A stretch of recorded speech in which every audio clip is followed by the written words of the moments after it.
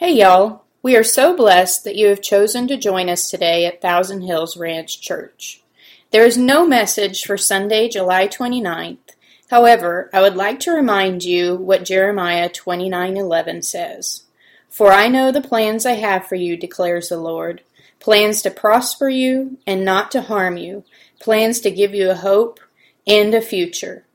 Please come back next week for a great message, and God bless.